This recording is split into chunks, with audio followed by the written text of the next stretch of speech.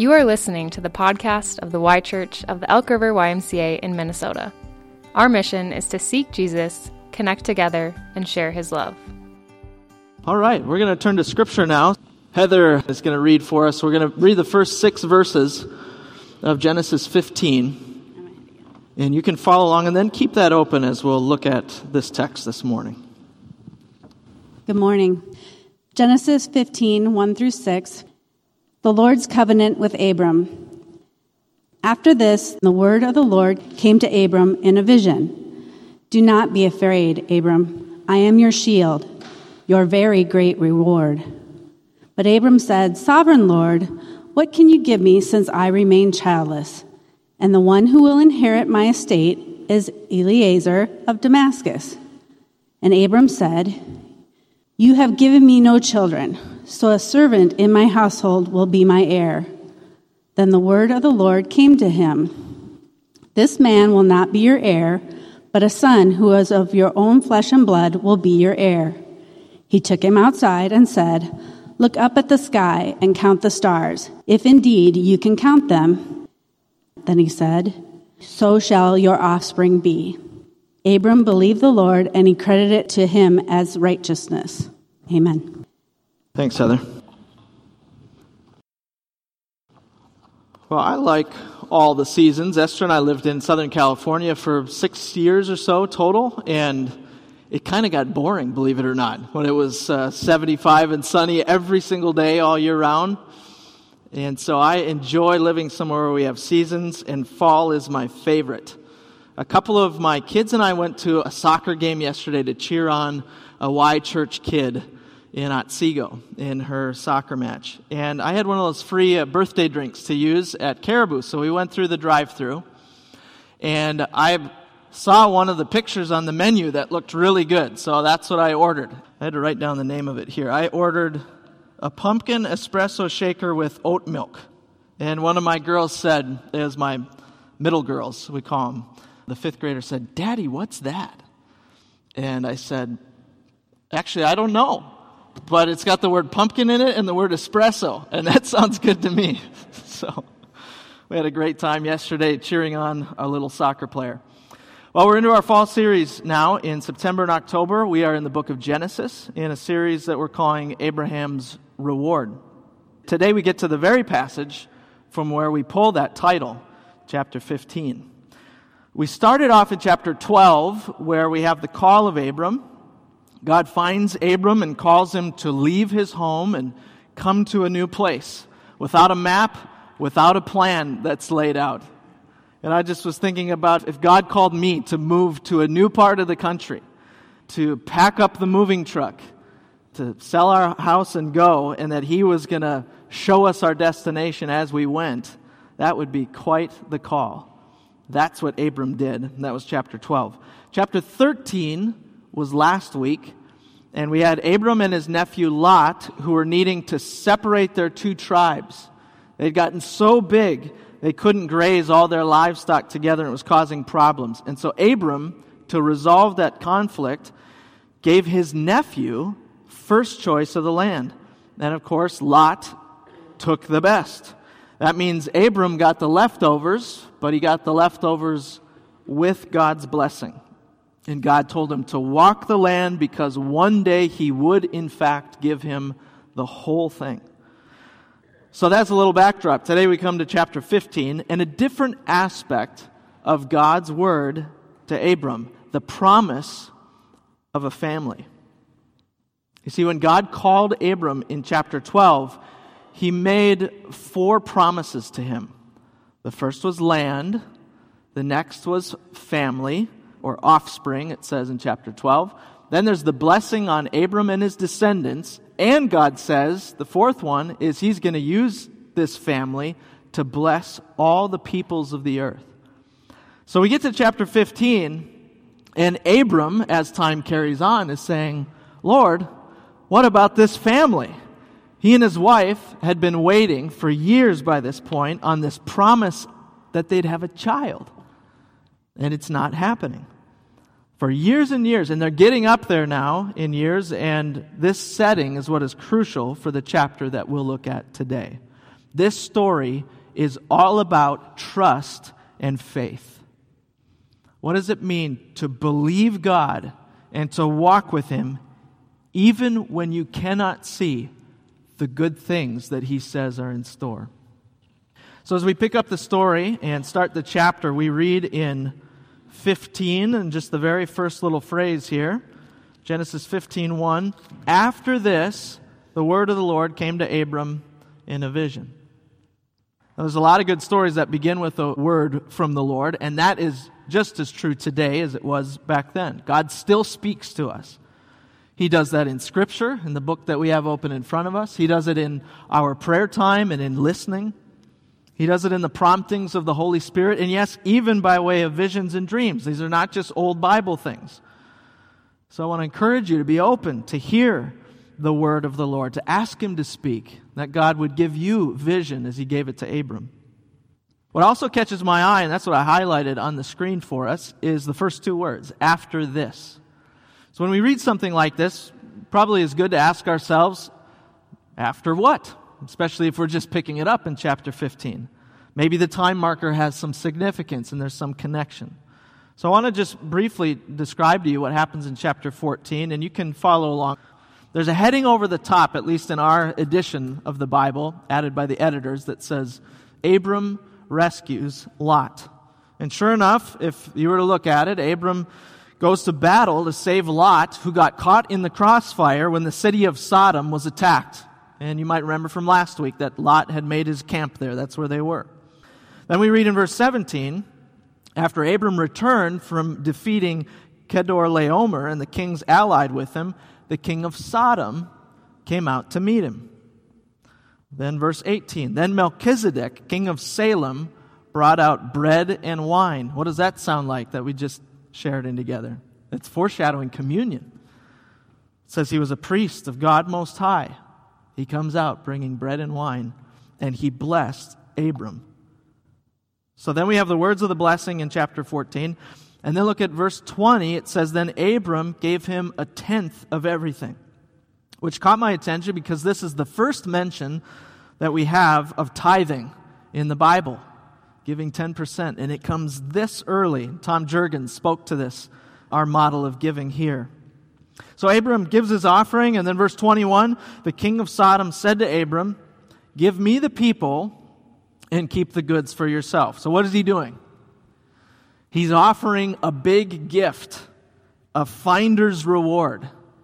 Remember, it was Sodom that had been one of the places that was attacked. And so the king of Sodom is saying, all right, well, give me back the people. You can keep all the goods that they stole from us. That's a big payout. But in the back of your mind, you might remember some of what happened earlier in the story, that Sodom was a notoriously wicked place. We highlighted that in 2 places in the chapter last week. And Abram wants nothing to do with it. Verse 22, but Abram said to the king of Sodom, with raised hand I've sworn an oath to the Lord that I will accept nothing belonging to you, not even a thread or the strap of a sandal. Pretty amazing response. So all that's by way of introduction to chapter 15, where it says, first 2 words, after this. And so we're asking ourselves, why is this so important? And here's why. It is no coincidence that the word of the Lord comes to Abram after he turns down a crooked king. This word of the Lord comes after he has turned down a very tempting $1 million payout. It's like Daniel when he's seated at the king's table, if you remember that story. Daniel says, and Abram says here, I will not defile myself. I'm going to do it God's way. So the word of the Lord came to Abram in a vision after all that had happened, and here's what God says to him. Keep that context in mind as we read this. Do not be afraid, Abram. I am your shield. I am your very great reward. The Lord does this so often in taking word pictures to describe himself to us. And here we have this beautiful imagery. I am your shield. What does that mean? It means that he is your protector, your defender. The Psalms are full of references to the Lord as our shield. And so we ask ourselves today, as we receive this word in our time and place, what do I need to be shielded from these days? You might have a very keen awareness of that, the things that would come in and seek to attack you. But I also think back on my own life that God has probably been a shield to me so many times when I was completely unaware of the danger that I was in. Completely unaware of some spiritual attack or some accident that could have happened, but He kept me safe. God says to Abram, and He says by application to you, I am your shield. And He says, I am your reward. Now, not just reward, but your very great reward. God's saying, I am your treasure. I am your provision. I am everything that you need. Remember that Abram had just turned down that get-rich-quick plan. The real reward, he knows, will come from heaven. And yet, even as he hears this, there's something God is referring to on earth for Abram as well. The word reward in the Bible, in the Old Testament especially, is often connected to children. We think reward, we think it's something that we earn and are recognized for. In the biblical context, it is a gift. Psalm 127 is an example. Children are a heritage from the Lord, offspring a reward, a gift from Him. So Abram hears this word, God saying, I am your very great reward. It's almost like Abram saying, oh yeah, that reminds me. That reminds me. Verse 2, but Abram said, Sovereign Lord, what can you give me? What reward, since I remain childless? And the one who will inherit my estate is Eliezer of Damascus. You've given me no children, so a servant in my household will be my heir. As you look at that response, I think probably some of the more unflattering moments in my life have begun with responses to God that begin with that same word, but. God speaks, but Bjorn said, and you can fill in your own name if you think it applies to you. Abram has a vision from God. God speaks these powerful words over him. Do not be afraid. I'm your shield, your great reward. But Abram said, au contraire. There it is. And what is Abram's complaint? What's the obstacle that he's seeing? In summary, it's that his servant is going to inherit his estate because he doesn't have any children. Eliezer of Damascus, he was probably a good guy. He was probably the lead servant. And this was in a time and place where servitude was common practice in their social structure. And if Abram were to have died that day, he knows by law that all of his estate will go to his servant. And we read these lines and you get the sense of Abram kind of throwing a pity party, don't you? In the Hebrew, there's about 22 words in this section. And in the space of 22 words, Abram references himself 7 times. Twice he tells God that he's childless, as if God needed the reminder.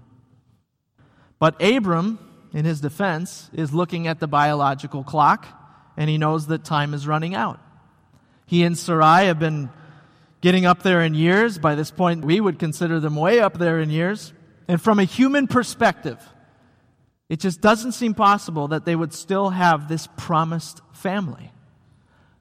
But that's the problem, is it's from a human perspective that they're seeing. And so God speaks into this, and look how graciously He responds in verse 4.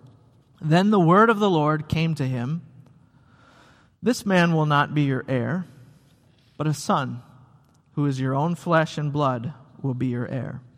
And then God takes him outside in the passage, in a sense like to an outdoor classroom.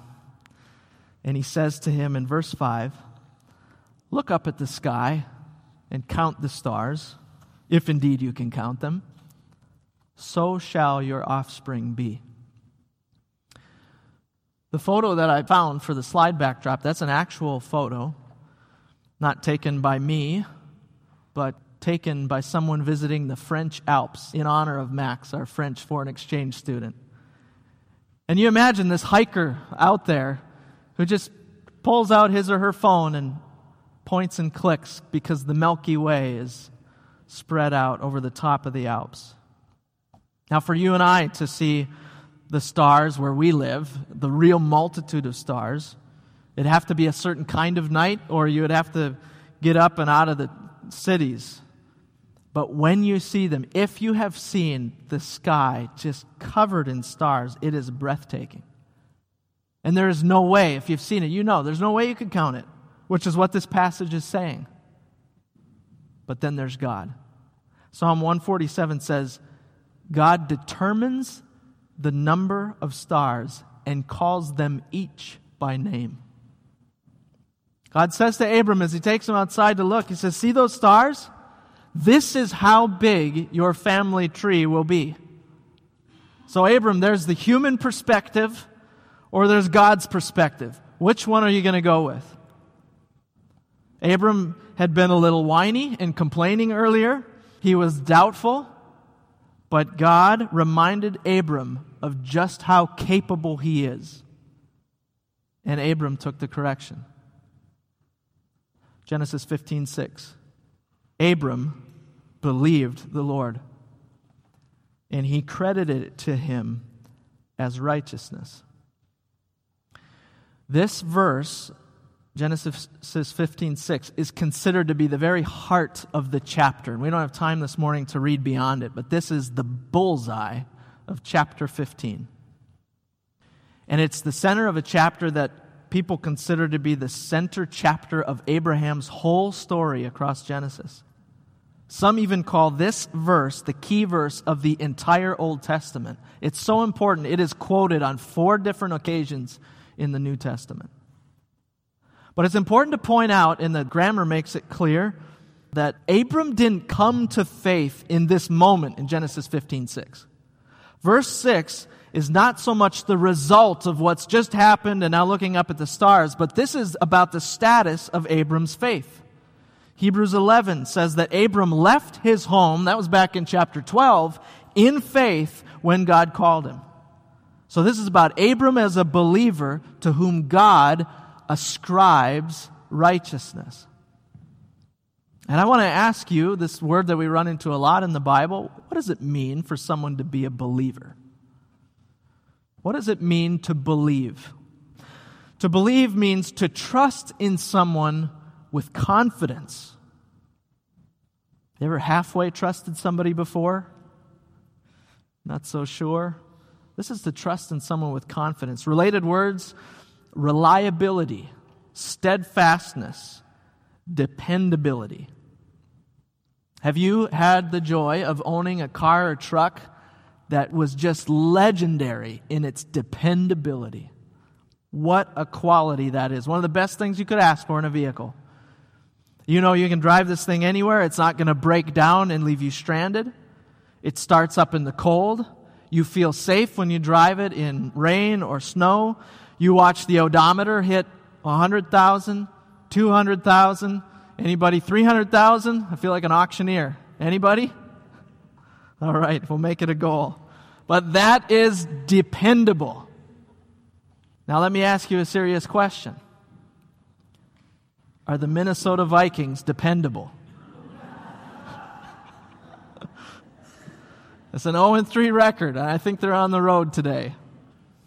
You think about this later when you're watching. God, on the other hand, is completely dependable, completely trustworthy. What He says He does. He never falters. He never fails. He never goes back on His word. You can trust Him with full assurance.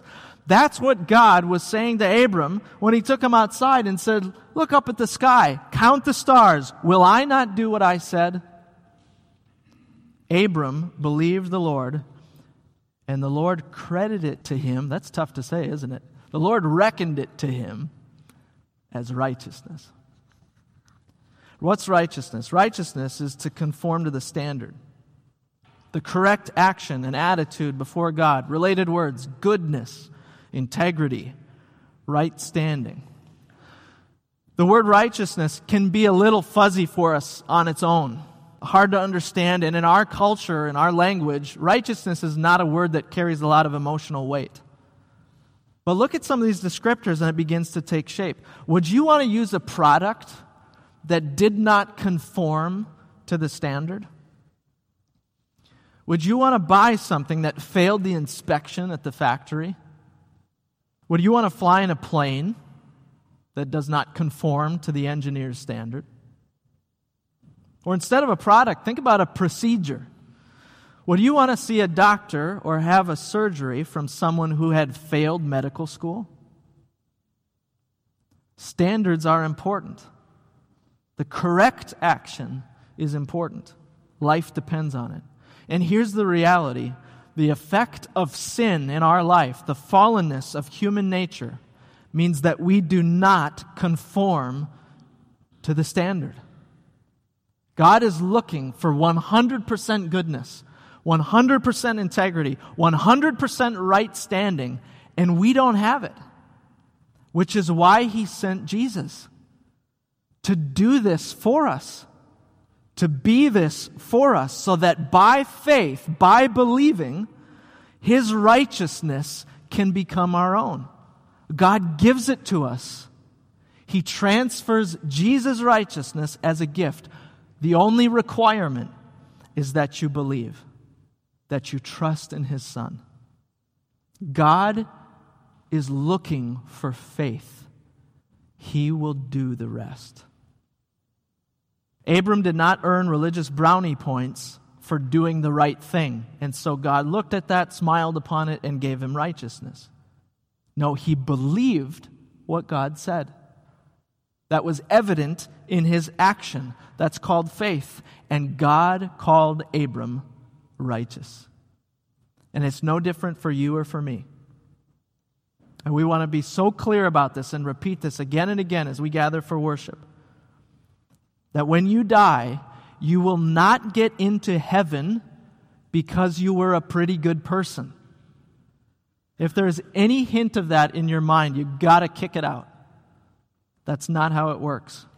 You will only get into heaven by having faith in Christ. That's what Abram did. He lived before Jesus, of course, before God the Son came to earth, but he lived very much by the same Christian faith that you and I are called to. He believed in the Lord, and God took care of the rest. God is calling you to trust Him as He called Abram, even when you are waiting on His promises. In Genesis 15, Abram is very much waiting. He can't see what God had said. The fulfillment of those promises looked a long way off. He complained about it, but God reassures him. And He calls you and I to receive this same word today. There's so much application for us out of Genesis 15. How are you being called to trust the Lord in greater ways today? What obstacle are you perhaps looking at through that human perspective that seems in your way?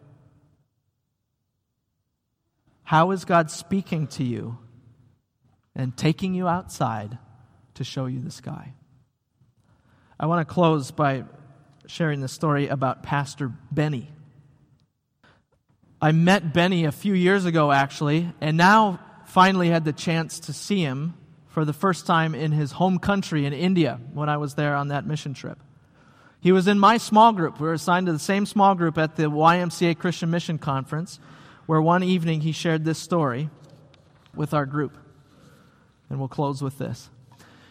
Years ago, when his daughter was 3 years old, they were at home in their small apartment. Benny, his wife, their 3-year-old daughter. And Benny was reading, his wife was tending to something in the kitchen, and their daughter was playing. When all of a sudden, Benny heard this awful noise, this sickening sound. It was the sound of their daughter who had climbed up into the window on the first story of this apartment building and had fallen out down to the cement floor below. So Benny raced down outside to his daughter's side where she was laying in a heap and she was bleeding from both ears. Now, this is not the kind of place where you call an ambulance. And so Benny and his wife got on their moped. Many Indians do not have a car. They got on their moped. They call it a two-wheeler. And one of them's driving, and I think it's the wife is driving, and he's holding the 3-year-old daughter. And as they're driving to the hospital, the daughter is vomiting. At the hospital, the doctor assesses this terrible situation. She's bleeding from the ears. She's vomiting. The doctor says the next thing that will come will be a coma, as she has damaged her skull and has a traumatic brain injury. But he said, we need to wait until the morning to do the scan and to see the extent of the damage. So Pastor Benny and his wife, they call their friends from church. Okay, they call their Y group, I suppose. And so a number of them come. Some of you remember Pastor Sam Stevens was one of them. He spoke here at the Y Church not long ago. His wife Prati, other friends from church, they came and prayed over this 3-year-old girl. And as they did, something very interesting happened in the hospital room. They had been assigned to a double room, so there's 2 patients. And the other bed is occupied by a baby with a brain fever, and the mother of that baby is there. And as they're praying, they watch as this woman, this mother, becomes severely agitated, physically disturbed, and starts screaming and is running out of the room, running back in the room, running out of the room. And it becomes evident to them that this woman has a demonic possession.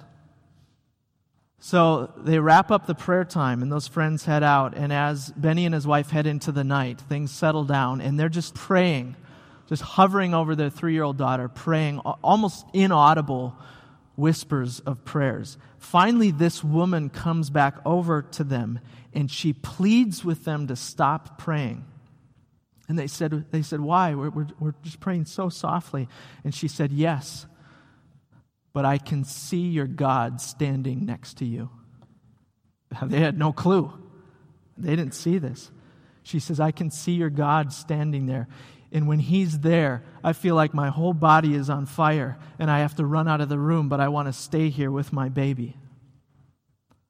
And they told her, they said, our God is powerful to heal. That's why we're calling upon him. We can tell him to take care of your baby. We can pray about your baby. And the woman wanted nothing to do with it and asked to be transferred out of the room.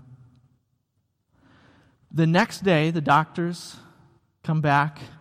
They do the scans, and the results were just shocking. They were almost speechless as they looked at Pastor Benny and his wife, and they said, we don't even see evidence that your daughter had a fall of any kind. Her brain is completely healthy. Today, that daughter's all grown up and is the mother of Benny's 3 grandsons. And I tell you that story for the same reason Benny told it to us. Because you need to have the assurance that God is trustworthy and true. God is calling you to trust him, even in the worst of circumstances. He's calling you to faith, and you can know that he will take care of the rest. Let's pray together. Lord, as we gather this morning, we thank you for our time in worship. We thank you for the ways that you teach us through your word. And Lord, I suppose across a room of people this size, there's all kinds of different measures of faith. And some of us feel a little wobbly this morning. Lord, maybe we have heard of your promises, but we're not sure if they're for us. Or we're not sure if you will really hold true. Then we pray, Lord, this morning for one another, that you would stir up greater measures of faith, that we would walk with you, that we would trust you, no matter what comes. We thank you, Lord, for the gift of life and salvation in Christ that can never be threatened. We praise you, and we pray in the name of our Savior, Jesus Christ. Amen. Thanks for listening to the Y Church podcast. For more information about the Y Church, check us out online at theychurch.org.